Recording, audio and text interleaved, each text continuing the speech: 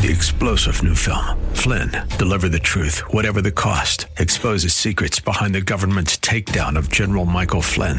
Flynn knew what the intel world had been up to. He ordered the first audit of the use of contractors. This set off alarm bells. He told the truth. He was the most dangerous person for Donald Trump to hire. They had to get rid of Flynn. Flynn, deliver the truth, whatever the cost. Available now. Watch it today. Go to salemnow.com. salemnow.com.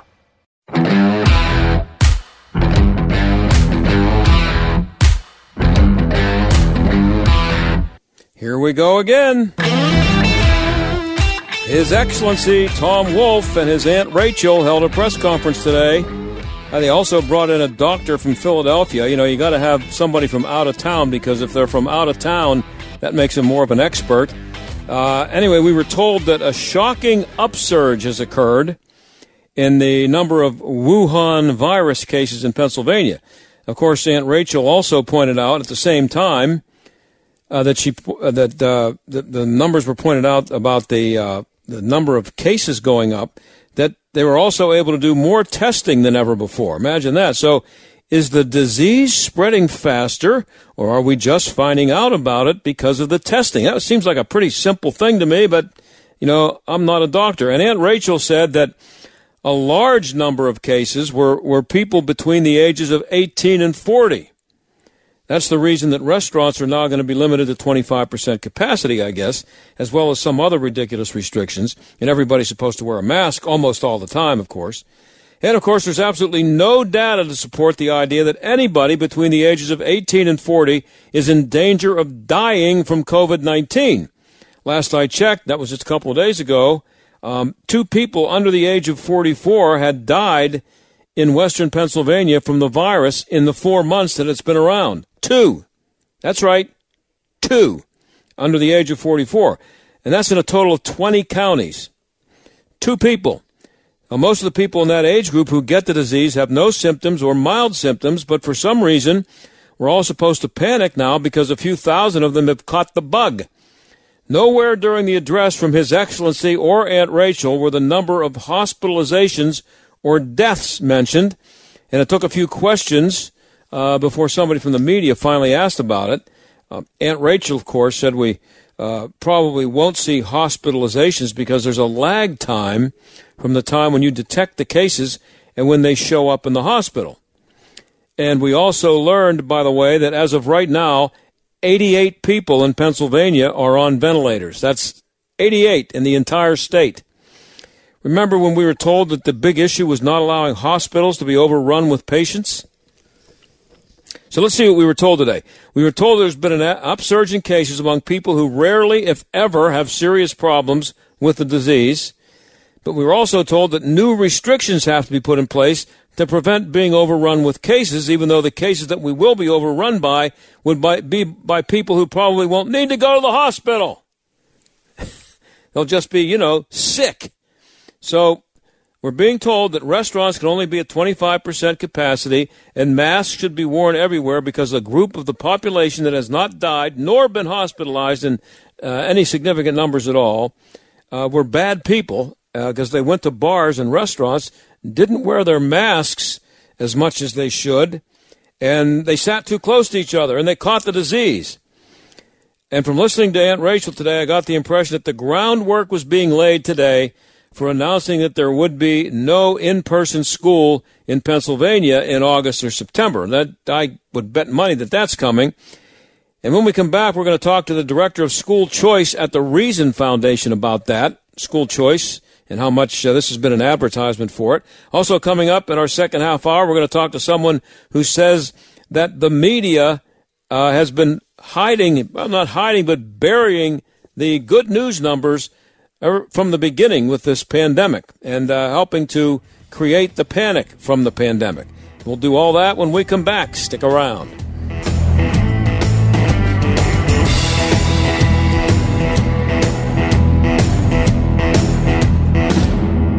The people in this movie share 3 things in common.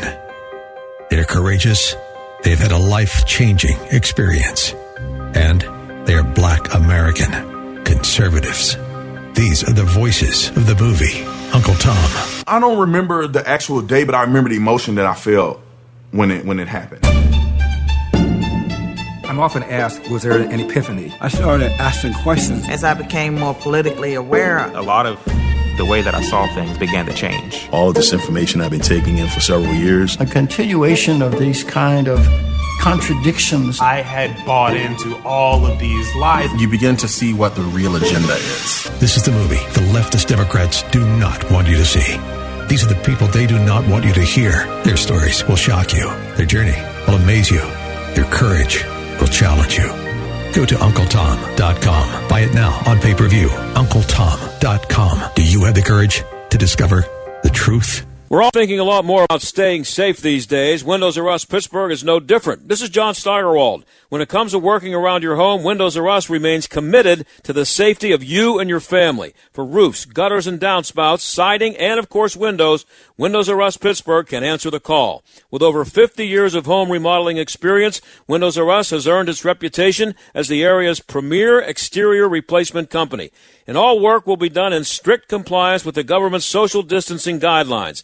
If you've had damage, you may be eligible for free repair or replacement. Visit WindowsRUsPittsburgh.com for a free inspection from one of their highly trained appraisers. You'll love their no-pressure approach, no hidden fees, and one of the fastest turnaround times in the industry. From a company that will never skip town when it comes to honoring their warranty, why pay double? Trust the area's premier exterior replacement company. That's WindowsRUsPittsburgh.com. WindowsRUsPittsburgh.com. You've heard all the lies about President Trump. Trump is a racist. Trump is Putin's pet. Here's the truth. Trump is the most effective conservative president that America has had in decades. And every lie they spread about him is targeting you.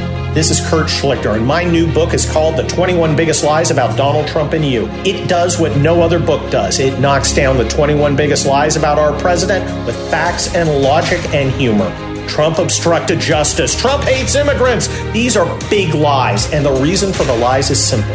President Trump is the first president in a long time to stand up for the Constitution and for conservative principles. And when the left wants to tear down everything this country stands for, my new book, The 21 Biggest Lies About Donald Trump and You, explains why this president's courage and common sense are exactly what we need today. This is the most important book of the year.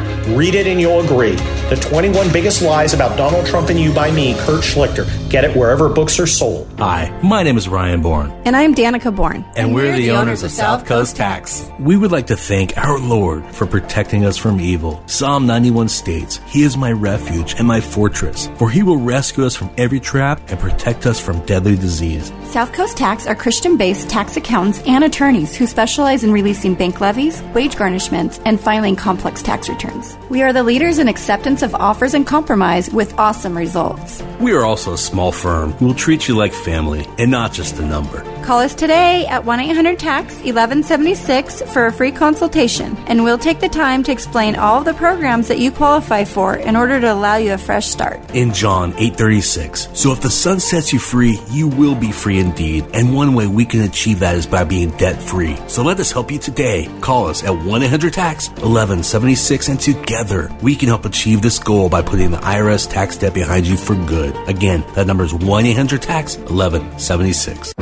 This is the John Steigerwald Show on AM 1250 and FM 92.5. The Answer. Now, most parents and kids have no idea what school's going to be like in the fall, or even if there's going to be school. Los Angeles and San Diego schools announced a couple of days ago that there would be no in-person school until health conditions allow it. Every day you can find a great advertisement for why there should be school choice for everybody. And Corey DeAngelis is the director of school choice at the Reason Foundation, and he joins us now. Corey, are you there?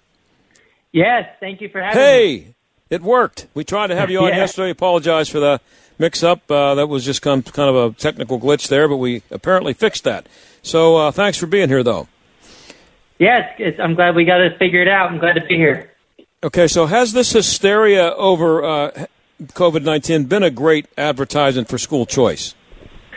Absolutely, because a lot of families are seeing that the school systems might not reopen and might not even be serving their children at all, or if they are, they might just be providing some inadequate version of remote learning, which we saw in in the spring, and a lot of families don't want that, so they're looking for other options. And you have a lot of families in certain states reporting that they're going to switch to homeschooling, but then you have other families who would like to get back to work, and so they're pushing for things like education savings accounts and private school voucher programs. Pennsylvania already has 2 of these private school choice programs, and one was actually introduced in the legislature yesterday that would allow funding to go back to the families to help them offset the cost of homeschooling or private education. Yeah, that's called Back on Track, Education Account Scholarship. Do you know what that's all about? Yep, that's the Back on Track Education Savings Account or Education Scholarship Account, which is essentially the idea that the money just goes back to the families, and it's to help them get back on track with schools reopening or not, to help them cover the cost of educating their children. Because again, a lot of the schools are just saying that they're either not going to reopen or they're going to provide some type of blended learning option, which doesn't really help families all that much if they're trying to get back to work. And this particularly has a negative impact on lower income families that rely on 2 incomes or even single one parent households. So this program would be targeted mostly to disadvantaged populations by income. Higher income communities would be able to take advantage of it as well, but they're starting it out with being open to 500,000 different students, and that money would follow the child to wherever they're getting an education, whether that's in that remote learning setting or whether it's at home or even at a private school. Those funds would be able to be used for any of those types of situations. I will say it's not a huge dollar amount, but it is a step in the right direction, and it would be the mechanism is that it would use already allocated CARES Act funding that's already sitting in a restricted account in Pennsylvania, and it would use $500 million of those dollars and just allow that funding to follow the child instead of the school system. That's great. Now, that would seem to be a really bad precedent for people who hate school choice, because that's exactly what it is. It's giving the parents the money and saying, "Here, you pick a school." I mean, it's how we structure almost any other taxpayer-funded initiative, whether it comes to education or anything else. Just think about it. With Pell Grants at the higher education level or the GI Bill for veterans, this is money that goes to individual students or adults that can take that money to a public university or a private university of their choice. That funds individuals and not systems. You think about pre-K programs. A lot of pre-K programs, the money goes to the families, and the families can pick whether they want to use that money at a public provider or a private provider of the service. Teachers' unions seem to be taking advantage of the hysteria, though, to push their agenda. Are they? Yeah, well, I mean, you look at places like Los Angeles, the teachers' unions argued that they aren't going to reopen unless they shut down charter schools, which doesn't make any sense. But it makes sense if you're looking at it through the lens of a monopolist, where your goal is to shut down all forms of competition. It seems like they're using the pandemic as an excuse to get whatever they want. So they said that they don't want to reopen unless they shut down their competition, and they included a bunch of other things in the proposal, such as Medicare for all and defunding the police, which don't seem like it has a lot to do with educating children. And then I will say, back to the Pell Grant analogy, what I was trying to talk about with this proposal in Pennsylvania, it's similar to that, where you're funding individuals instead of systems. And then we also do the same thing with food stamps. We fund individual families with food stamps, and we allow them to pick a provider of the service, whether that's Walmart, Trader Joe's, Whole Foods. We don't residentially assign people to a particular grocery store that's run by the government and say you have to spend your food stamps there. No, we allow the families rightly to pick the provider of the service. And so that's essentially what this would do with this Pennsylvania proposal, Back on Track education savings accounts, is that we would fund the families instead of the system and allow them to choose where to allocate those dollars. I think it makes a lot of sense. I think most people can get behind this. And once you start allowing people to have these types of options, they fight really, really hard to keep the options. You look at places like Florida, where you have over 100,000 students using private school choice programs there. And some may argue, and some argued in the Wall Street Journal, that actually tipped the governor's race in favor of Ron DeSantis because he was pro-school choice and his opponent, Gillum, was anti-school choice. And so you turn families into this kind of new special interest group where they fight really hard to keep this benefit for their children. We're talking to Corey DeAngelis. He's the director of school choice at the Reason Foundation. You also write that the American Federation of Teachers says that it'll take $116 billion to reopen. That number comes from all those other demands that they want? It's a lot of money, and it's pretty interesting given the context that the CARES Act already allocated $13.3 billion to the public schools across the United States, across all the states, and only about 2% of that funding has already been spent. And this was money that was already allocated to help with reopening schools, but a lot of the schools are not opening, and now they're using this kind of position to say, we need some more money. We need $116 billion more dollars, which is a lot of money. That's twice the amount that the federal government spends as is on the entire K-12 education system in the most recent school year. And that's similarly large if you think about it, about the same size or almost the same size as the amount that the United States dedicated to the Marshall Plan, which was the plan to rebuild Europe after World War II. So this is a lot of money we're talking about. And I'm not saying that we shouldn't allocate money to schools to help with this transition. All I'm saying is that if we're going to allocate the money should follow the children and the families, especially if those schools are saying that they're not going to reopen. And especially since there's a lot of families who are trying to get back to work, and it's really hard to do that when they structured their work experience and their lives around the school system being there for them. And if it's not going to be there for them, they should have other options. So I'm not saying defund the schools altogether. I'm just saying just allocate those dollars to the families. Keep funding the same as far as I'm concerned. Well, if teachers' unions disappeared tomorrow, would we have school choice by next week? It's hard to tell what the time frame would be. I mean, these things take a lot of time, but it does seem to be one of the biggest opposition to school choice is the teachers' union. And that doesn't mean that they're evil people or anything. They have a job that they're trying to do, and that is to protect people's jobs, and it's not necessarily about the education of students.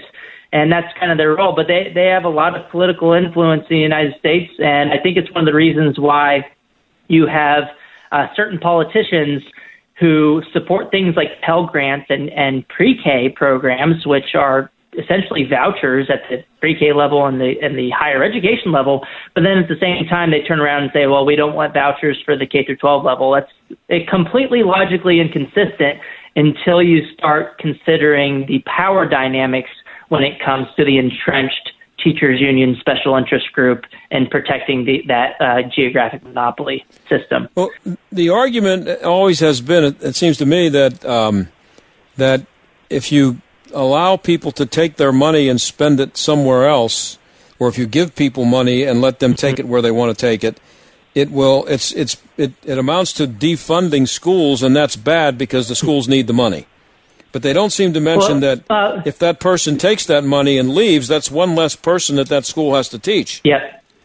Yeah, and government-run schools get to keep a lot of the money for the kids even after they leave. They don't get to keep all the money, but they get to keep a lot of it. And so on a per-pupil basis, the government schools actually financially benefit when they lose students to school choice competition.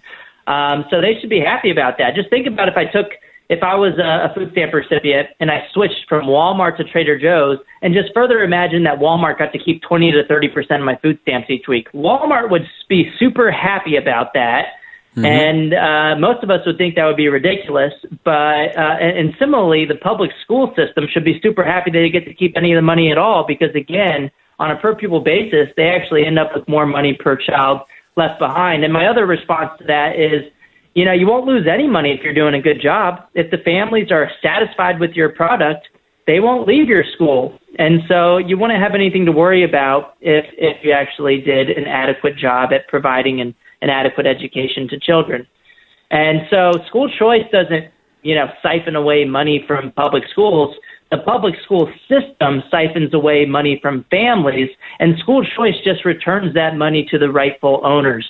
The children don't belong to the school system, and the education dollars don't belong to the school system. They're meant for educating children, not propping up this monopoly system. And I think more people need to start understanding that. Yeah. Why did the Pennsylvania Association of School Administrators lobby to prevent families from accessing virtual charter schools? I guess during the pandemic.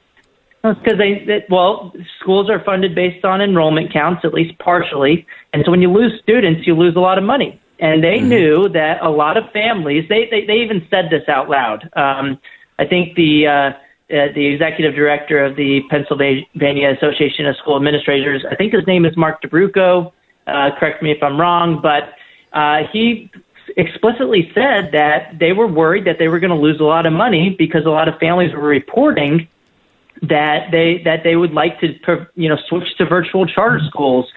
So they didn't get everything they wanted. Pennsylvania didn't completely outlaw switching to virtual charter schools, but they got the next best thing when it comes to protecting a monopoly, which is they technically allow families to switch to virtual charter schools during the pandemic in Pennsylvania, but they did not allow any of that money to follow the child to those virtual schools.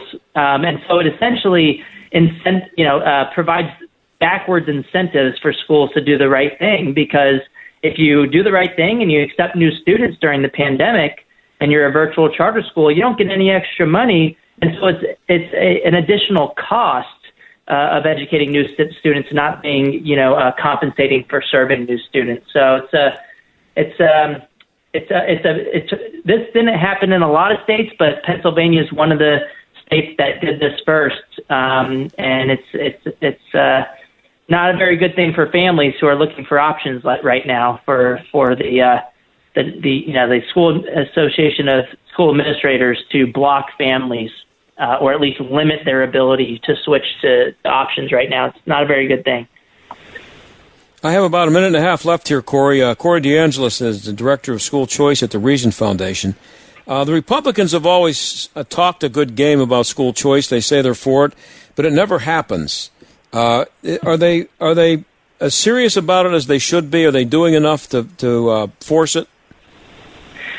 Well, a lot of states do have some type of private school choice program. As I said, Pennsylvania already has a couple, 2 tax credit scholarship programs. I think they could be expanded. And, Pennsylvania, the House and Senate passed a bill, I think it was just last year, to expand those programs to have access, to have even access to more private school choice.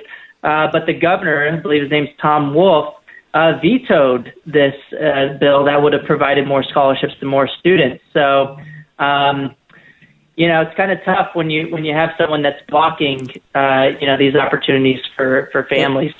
And what did they use for an excuse to block it? I have less than a minute to go here. What do they use for an excuse? Is it always about the money? We can't afford it, or it's going to defund the schools? Well, yeah, it has a lot to do with money. I think Tom Wolf said something like, we can't afford this right now, even though the tax credit scholarships are funded at way lower amounts than the government-run schools. So theoretically, it should lead to, taxpayer savings. So that wasn't a really good argument. And he also brings up arguments often that he says that, private and charter schools are quote unquote unaccountable, which is totally baloney, because these schools are directly accountable to families.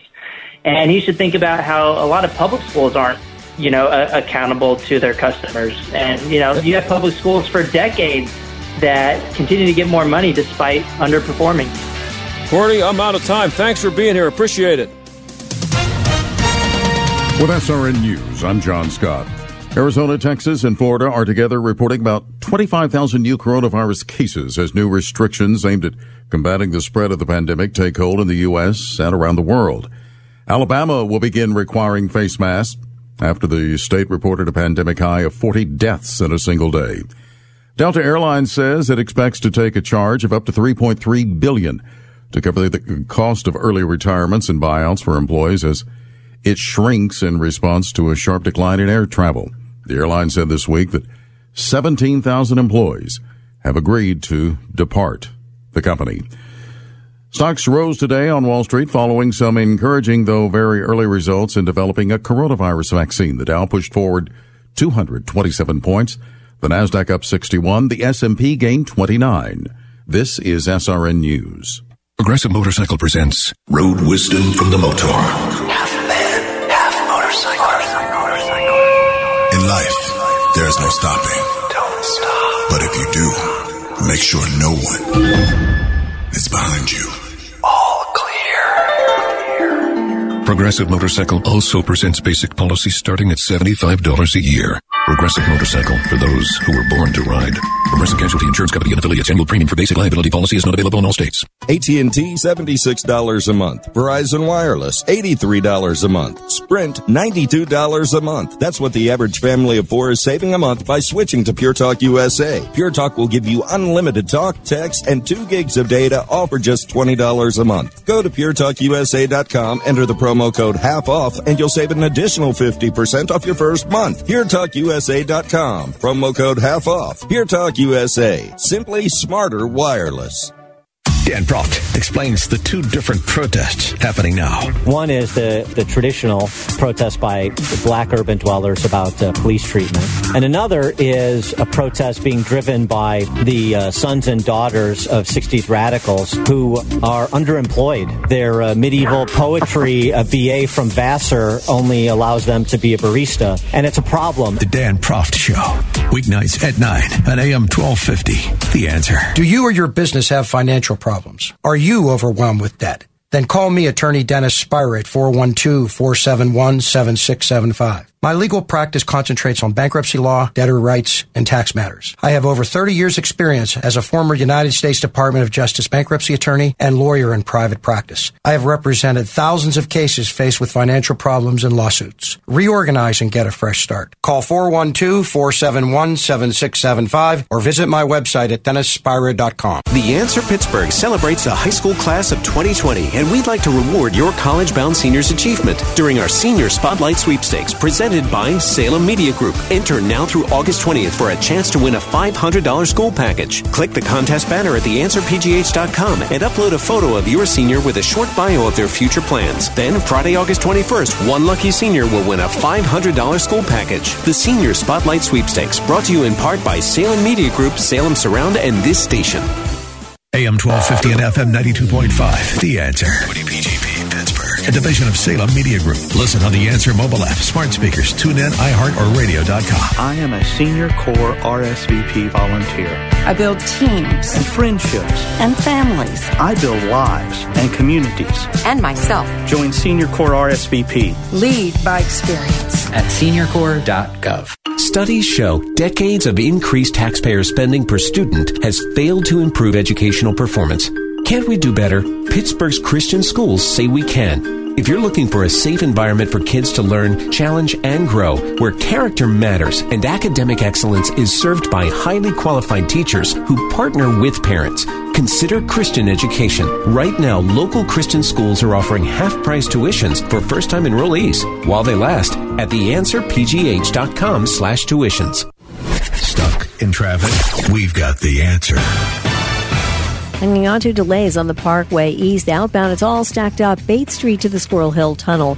At least 6 minutes extra for your delay there. Inbound, it's also heavy Edgewood Swissvale to the tunnel and into the Fort Pitt Bridge, a minor delay as well. Parkway West, that looks pretty good right now. Let's check out 79. No major issues right now. Accident north for sales on 30 near Graham Avenue. That's a look at traffic. I'm Jenny Robinson. AM 1250, The Answer. Weather. Clear to partly cloudy. Tonight's low 68. Humid with clouds and sun with some strong thunderstorms around in the afternoon hours. High 87. Thursday night showers and a thunderstorm. Otherwise cloudy and humid. Low 69. Friday, clouds and sun with a shower or thunderstorm. High 86. And for Saturday, partly sunny. High 90. With your AccuWeather forecast, I'm Andy Robb. Warning, listening to this program may expose you to toxic masculinity. The John Steigerwald Show. on AM 1250. The Answer. Well, His Excellency Tom Wolfe and his Aunt Rachel held a press conference a little while ago. They announced new restrictions, said everybody has to hop on one foot when they go outside from now on. Actually, they didn't say that, but if they did, you'd see thousands of people hopping around on one foot in Pennsylvania. They gave us a lot of numbers about the upsurge in cases in Pennsylvania.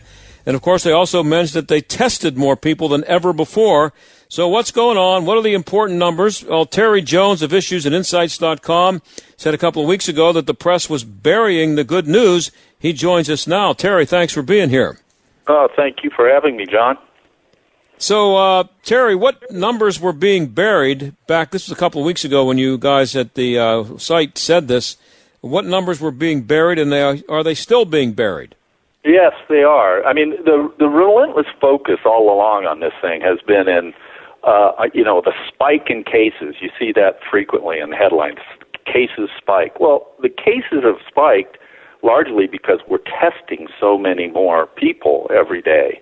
And those tests are, of course, finding more people who have the disease. That's not even surprising. Everybody admits that's the case. If you talk to the CDC, that's the Centers for Disease Control, the federal authority on this, they suggest that the actual number of cases might be 10 times or more higher than the 3.3 million that we already count. So that's a big problem for us, not knowing actually how many people have this disease. But what's of greater significance is, as if you look over the long term, going back to, and by long term I'm talking about in terms of this disease, going back to March or April, it peaked in late April, and since then the weekly death toll from this have been steadily declining. That almost always gets ignored by the media when they talk about this. What they instead focus on is the spike in the number of cases. Well, in fact, the total number of people dying from this has been on a slow but steady decline. There's a little bit of an uptick after July 4th, but it looks like it's on its way back down again. Well, it's interesting because, as I mentioned, the governor here and the health, whatever it's called, health secretary, I forget, I think that's what the position is, health secretary. Anyway, they held a press conference and they went through all kinds of numbers and telling people that there were going to be new restrictions. And I waited and I waited and I waited, and they never mentioned the number of deaths or hospitalizations. They all they mentioned was the number of new cases. And they also, in the same breath as saying that they have this upsurge in confirmed cases, the health secretary also said that they've tested more people in the last, X number of days than they've ever tested before. It seems like a pretty obvious thing to me. Yeah. Yes. It is. But no, they didn't even mention deaths or hospitalizations. No, and deaths and hospitalizations are all important in the calculus for this whole thing. And they're the only thing that's important to me. Yeah, it's tragic because we're making public policy decisions based on the wrong data, and whenever that happens, of course, you have serious problems. And we're having this debate now, even whether we should be opening schools again in fall, which is literally absurd because study after study after study around the world and here in the U.S. show that kids are little affected by this. They don't seem to be passing it on to parents or even to other kids. It's more likely to be going the other way. So they'd probably be actually safer in school than they would at home. But and again, there are multiple studies showing this. So this is not something I'm making up out of thin air. But these things get ignored. And you mentioned the death rate. The death rate is down since the peak was reached. The peak day was May 7th when 2,742 people died on that day. Since then, the rate is down. The daily rate is down roughly 73%. That's in 2 months. So, I mean, it's a very, very strong trend down. And the problems we have are that the people that are most vulnerable are not the ones that we're looking out for. We're doing all sorts of things with regards to kids who have a virtually zero chance of dying from this, and with people out and about doing their shopping who have jobs and whatnot, or used to have jobs.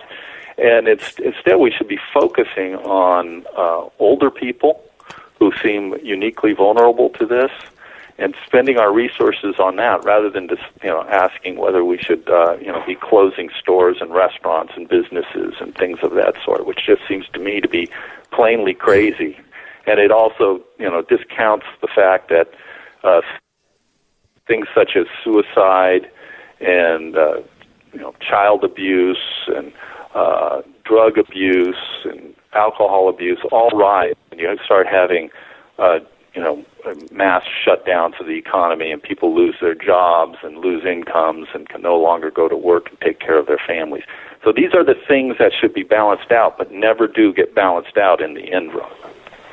Well, the governor and the health secretary today spent a good bit of time trashing Florida and saying we don't want to be Florida because of the increased numbers in Florida. But on a per capita basis, Florida's not even close to New York, New Jersey, or I don't think Pennsylvania either. Yeah, no, it's not. It's still well below those, both in deaths and in death rates. And remember, Florida is essentially an old folks' home with nice beaches. I mean, they have lots of elderly people, so they should have a really, really huge death rate, and they do not. And there are lots of reasons for that. But they never bought into the massive lockdown that other states bought into, and including California, which is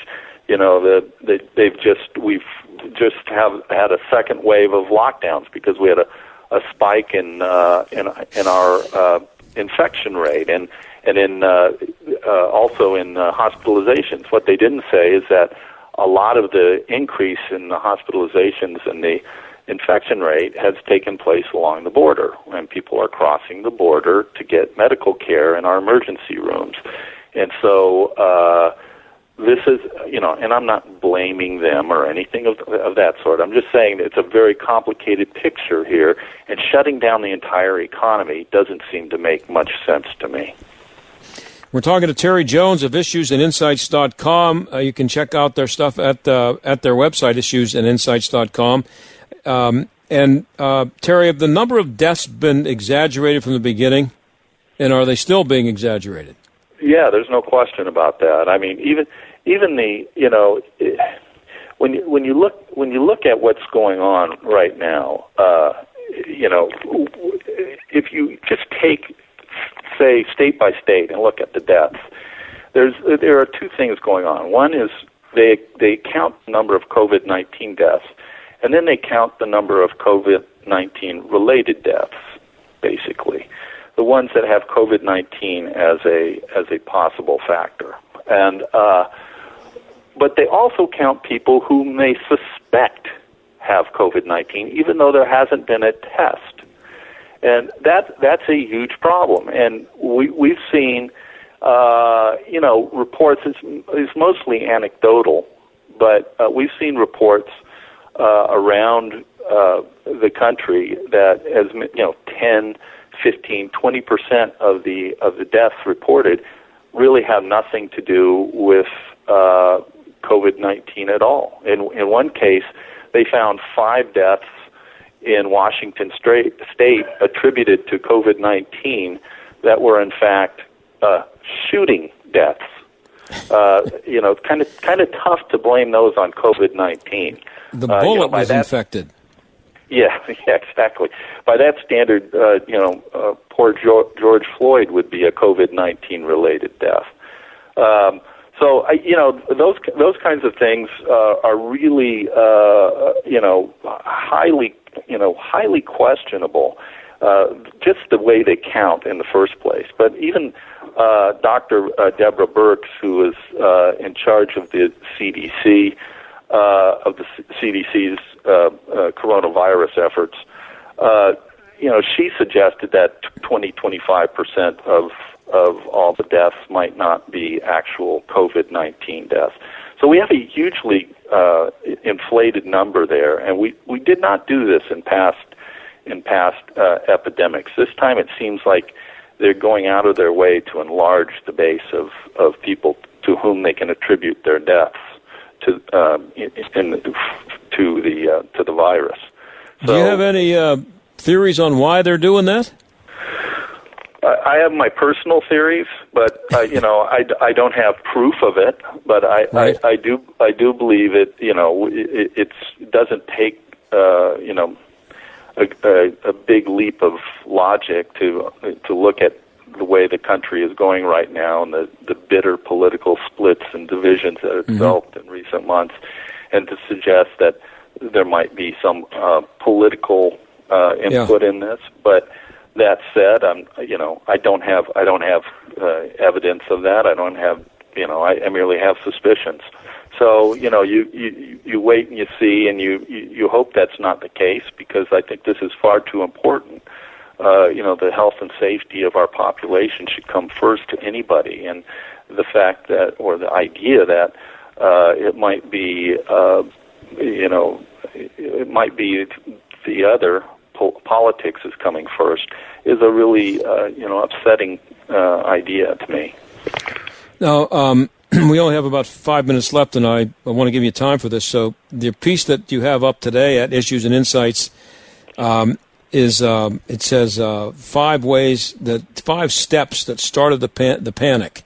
What were they?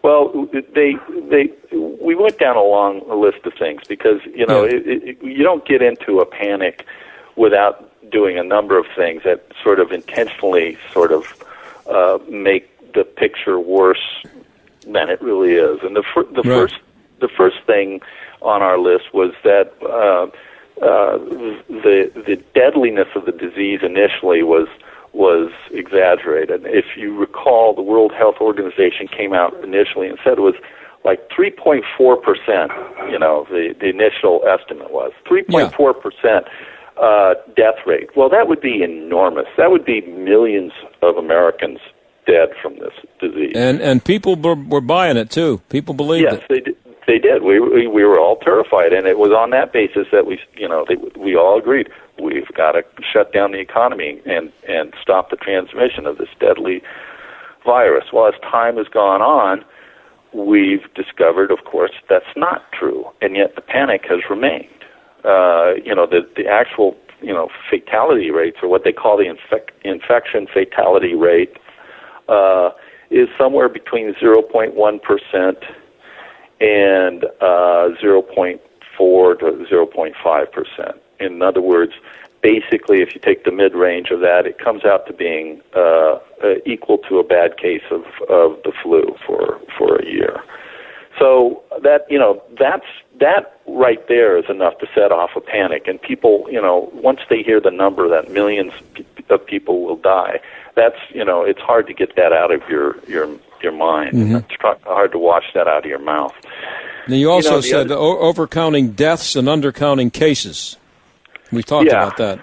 Yes, we talked a little bit about overcounting deaths, but undercounting cases is equally important, because that's what the death rate is based on. And it's one of the reasons why, the experts now say we're probably somewhere around 0.26% death rate, because we have such a large number of people who actually appear to have been, been affected by this. We've done lots of testing now. We're testing 600,000-700,000 people a day, something like that. And so we're finding more and more and more of these cases, and people, the actual exposure to the virus seems to be quite large. Certainly in the tens of millions, 20, 30, 40 million people, maybe even 50 million people by now. Well, I only have about a minute left, Terry. I'll give you the last three. Ignore positive trends. Also, act as though any new infection is a tragedy, and ignore the health consequences of lockdowns. We pretty much covered that, but that pretty well sums it up, doesn't it? I have about 45 seconds left. Yeah, it does. If you ignore positive trends and things, then all you're going to hear is gloom every day. You're going to read the headlines and think the sky is falling when it is in fact not. If you act as if each new infection is a disaster, that it's going to, that this is a sign we've lost control of things, or that COVID-19 is now spreading wild in the population, you miss the bigger picture, which is that things are getting better. We have done things to social distancing and whatnot to slow the spread of the disease, and it now appears that some sort of herd immunity is starting to emerge. Hopefully that will continue, and the death rate will continue to go down, and we'll have at the end of the summer a virtual non-event here. Let's hope so. Terry Jones, thanks for being here. I really appreciate it. It's issuesinsights.com if you want to check it out. Thanks, Terry. Thank you, John. Okay, we'll be right back.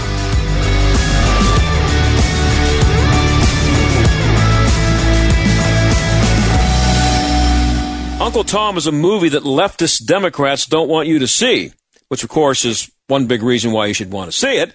Uncle Tom stars Larry Elder, Candace Owens, Herman Cain, and Brandon Tatum. Now, they all share three things in common. They're courageous, they had a life-changing experience, and they are black conservative Americans. Something else they have in common? Their voices are the ones the leftists don't want you to hear, at a time when so many desperately need to hear it. It's their stories of how their lives were changed when they finally figured out the truth. It's the story of black conservatives in their own voice. You can see Uncle Tom now on pay-per-view. Just go to UncleTom.com and download it. The stories that these courageous people have to tell will shock you. Their journey will amaze you. It's a story of redemption and hope. It's the story of America's black conservatives, and it's the truth. See Uncle Tom now. Just go to UncleTom.com. You all have helped build MyPillow into the amazing company that it is today. Now, Mike Lindell, the inventor and CEO of MyPillow, wants to give back to our listeners. You can get great discounts on all MyPillow products if you go to MyPillow.com right now and click on the radio listener specials. You're going to see some amazing offers. Right now, MyPillow is offering an exclusive radio special. Today, they're offering buy one, get one free on a variety of their amazing products, including the Supima MyPillows, MyPillow towels, Roll and Go Anywhere pillows, duvet covers, Giza pillowcases, bolster pillows, and neck pillows. Plus, if you buy Mike Lindell's book, What Are the Odds? From Crack Addict to CEO, you'll get free shipping and a $25 gift card. Just go to MyPillow.com and enter promo code STAG or call 800-716-8087. Be sure to use promo code STAG. MyPillow is answering the call for more face masks as the country continues to deal with the global coronavirus pandemic. They'll be making face masks for hospitals across the country. Relief Factor. Effective pain relief that really works. How do I know that? I don't have a script. I don't have talking points. I live it. I've been taking it for a year and a half. I had a lower back pain issue that had been plaguing me for 9 years, almost a decade. I took Relief Factor for 2 weeks. Yes, 2 weeks, and my pain was gone, and it's still gone. That's the experience of tens of thousands of Americans who are taking Relief Factor right now. Don't take my word for it. See their incredible video testimonials at ReliefFactor.com. And then find out for yourself if this incredible drug-free product could work for you as well as it does for me and tens of thousands of Americans. It's so very simple. Go to ReliefFactor.com, order the 3-week quick starter pack. It'll be at your door in 3 days or less. And I guarantee it, Dr. G's guarantee, if you take it morning and evening, as do I, for 3 weeks, by the end of that time, you will know if it works for you like it works for me. This is Rhett Rasmussen, president of BestHotGrill.com. We've proudly advertised on the Salem Radio Network since 2014, and you've likely heard about our hot, fast Solaire infrared grills, realistic fireplace gas log sets, contemporary fireballs, and stylish Bromic patio heaters. For those who can purchase now, we are offering, for a limited time, a 15% discount and free shipping at our online store, which you may access through BestHotGrill.com using coupon code STRONG. That's STRONG during checkout. But if you can't buy now, I have a special offer just for our valued Salem radio listeners who contact us for a quote by April 30. I will lock in the prices, the 15% discount, and free shipping until the end of this year, so you can purchase when you are ready. Contact us for a quote by April 30, and you have until December 31, 2020 to pull the trigger. So go to BestHotGrill.com, that's BestHotGrill.com, to buy now with code STRONG, or contact us for a locked-in quote. BestHotGrill.com. The John Steigerwald Show, AM 1250, The Answer. Well, we're back. I got about a minute and a half here. I was going to talk a little bit about Patrick Mahomes, the Chiefs quarterback, wanting to be a leader in social justice activism for the NFL. I don't have really time to go into it today, but I'll try to get to it tomorrow. Maybe have someone come on to talk about that. But if not, I will just talk about it a little bit. But anyway, before I go, there's a piece out today at uncoverdc.com about the mask fiasco, which is a major obsession for me. I just think it's so ridiculous.